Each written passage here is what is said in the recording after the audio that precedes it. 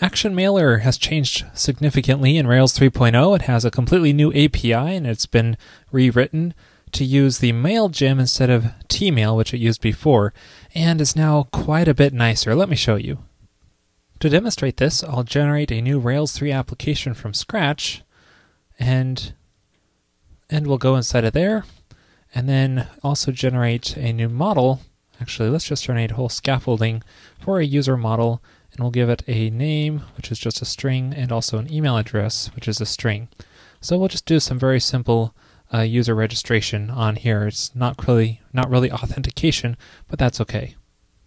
And then we'll migrate the database. So here's what that user scaffolding looks like that's generated, and we can create new users with a name and an email address. And what I want to do is that when we submit this, it creates a new user, and I also wanted to submit a registration confirmation email to that user. So we'll need to set up our email. So what I'm going to do is add some configuration to an initializer file here. So let's add a new initializer called setupmail.rb. Now, Action Mailer will use SendMail if you have that set up, but you can also just specify the SMTP settings here. So I'm just going to paste in some settings for using Gmail's SMTP server. Now, you probably want to use something different in production, but this is a great way to quickly get things running just by using Gmail's SMTP, and make sure to change your domain username and password here to whatever fits your Gmail account. Now that everything is configured properly, we can generate a new mailer, and you can do that with Rails G mailer command, and then we'll just call this user mailer. So notice that this created a new user mailer class inside of the app mailers directory. So Rails 3 mailers have their own dedicated mailers directory. They're no longer tossed into the models directory, which is really nice. In fact, mailers in Rails 3 behave a lot like controllers. In fact, they share a lot of the same code underneath the hood. So here's that user mailer class, and it already has some code in here, but I'm going to delete it for now because I'll explain it a little bit later. Anyway, like Rails 2, you add methods into this mailer class for each type of email you want to send. So in this case, a registration confirmation email we want to send, and we're going to send it to a given user object that we're going to pass into here. To generate a new email message, you just call the mail method in here, and this accepts a hash of arguments such as to, and you could say to the user's email address, and we can pass in a subject into here saying registered, and we can pass in from Ryan@railscast.com, and so on. Now, any of these options into here can be moved into the default method that you saw at the top there. So if we often specify this from option in all of our emails, we can refactor that out into a default call at the top here and just say all of them should default to that from setting. So any of these options you specify here can be moved into the default option. Now, just like controllers, mail messages need a view file, so we can create a new view for this email under user mailer, and we'll just call it registration confirmation.text.erb, because this is going to be just a plain text email for now. And we can say anything we want in here, and that'll appear as the body of the email. Now finally, we need to do the actual delivering of the email. Some like to do this through a model observer object, but I prefer to keep this in the controller layer. I think of it this way. Let's say I'm in the Rails console and I'm creating a new user record through the console. Would I want it to deliver an email in the background? Usually not. Usually I only want it to do when the user's interacting with the application, in which case it's through the controller layer.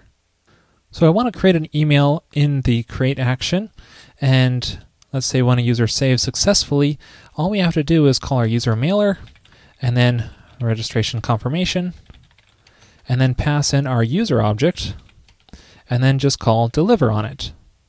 So this is a bit different than Rails 2. In Rails 2, you would call deliver registration confirmation as a single method call, but I like this better because now you're calling registration confirmation, and this is what's returning that mail message object which is generated before, and then you're finally just calling deliver on that mail message. So you can wait and call deliver later on if you want to. Now we could try this out by registering a new user here, and when we submit this, it should generate a new email. Let's check it out. And it worked. Here it is in my Gmail account. We can just click it and see, thank you for registering. Now let's say we want to display the user's name in this email as well, so we need to somehow pass our user object into this email view. Well, to do this in Rails 3, it's actually very easy. It behaves just like controllers, where instance variables are passed behind the scenes to the view layer. So we can just say user is user, and then this will be accessible from our view. Now make sure you always have the mail call at the end. We don't want to do this at the end of the method because we need to return our mail message in this registration confirmation method. And so we now have access to our user object, so we can just call user.name and then display that here at the top. So from now on, I'll do the registration steps off camera, but you can just see here what the resulting email looks like. It now has my name there. Now let's say we wanted to provide a convenient link for editing the user's profile in this email. So we might say edit profile and then generate the URL for doing so. Now you can use named routes inside of your email views here. So we can just say edit user URL and then just pass in our user. However, this will not work because it needs a little bit more information, and that is the host option. So you might say host is localhost, 3000, or whatever the domain name for your application is. The reason it needs this is because mailers are decoupled completely from the current request, and that's just an important design decision so that you can send mailers through other means that are outside of the current request in the controller. So you most likely don't want to have to do this for every URL, so I recommend that you just pass it in as default in your configuration file. Let me show you how to do that.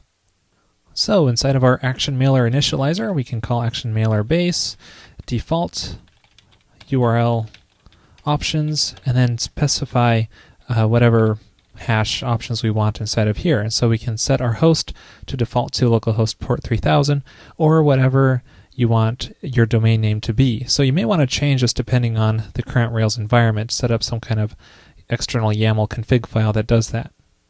And you can see now that our email properly generates the correct URL. Multi-part emails are easier than ever to do. All you have to do is just create a new view file and use html.erb instead of text.erb. So we'll just quickly paste this in and make a quick dirty HTML version of this email. And we can also use some helper methods like link to, and then just use that to generate a link instead of just the URL. So here's what that email looks like. It now has an edit profile link, so this is the HTML version, and it's a multi-part email, so it rendered out both the text view and the HTML view and generated a single email from it. Attachments are also super easy. Just go to your mailer class and add a new call to attachments, and then just pass in the name you want it to be, so rails.ping, for example, and then we can just read the file into this. So file.read, we'll access our Rails root, and that's in our public images Rails ping. There we go. So now our email comes with that Rails image attachment. Pretty awesome. So as you can see, it's possible to output some pretty complex emails with very little code with this new API, and the defaults are really nice, which help with that. But if you do need more control about the encoding types and other things, it gives that to you as well, but I won't go into detail here. I encourage you to check out the documentation, which I'll link to in the show notes. One thing that I just noticed here is that it'd probably be nice to put the name of the user along with the email address in the to form here, so we can do that pretty easily.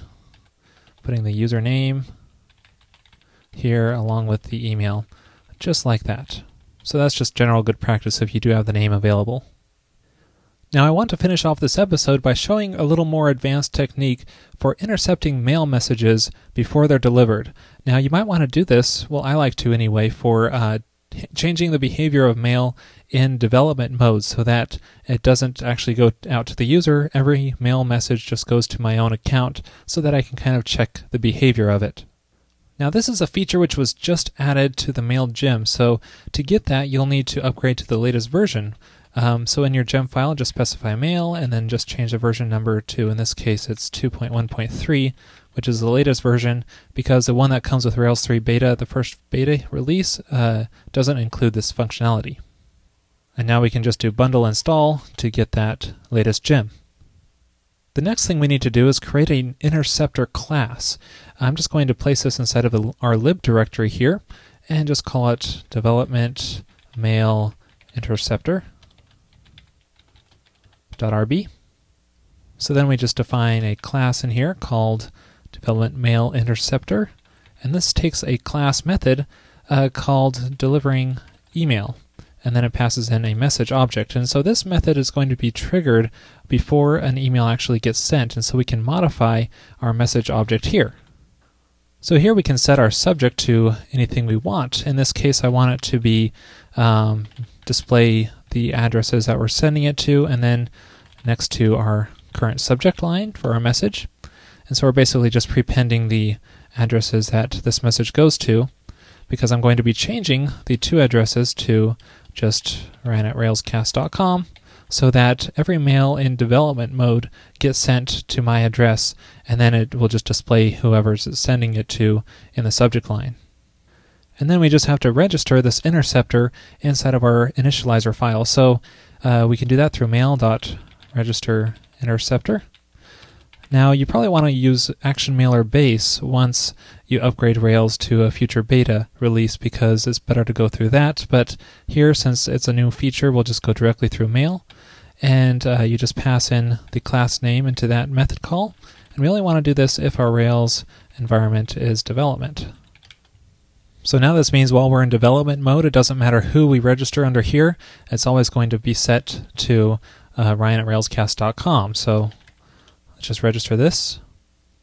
So now if I check my email, you can see here's our foo@bar.com registered email that was sent. It displays whoever was sending it to in the subject line, and it has all of our proper information. So it's a great way to check emails that are sent, even if you're not the recipient. Well, that's it for this episode. I hope you like the new API for ActionMailer as much as I do in Rails 3. I think it makes sending emails so much simpler.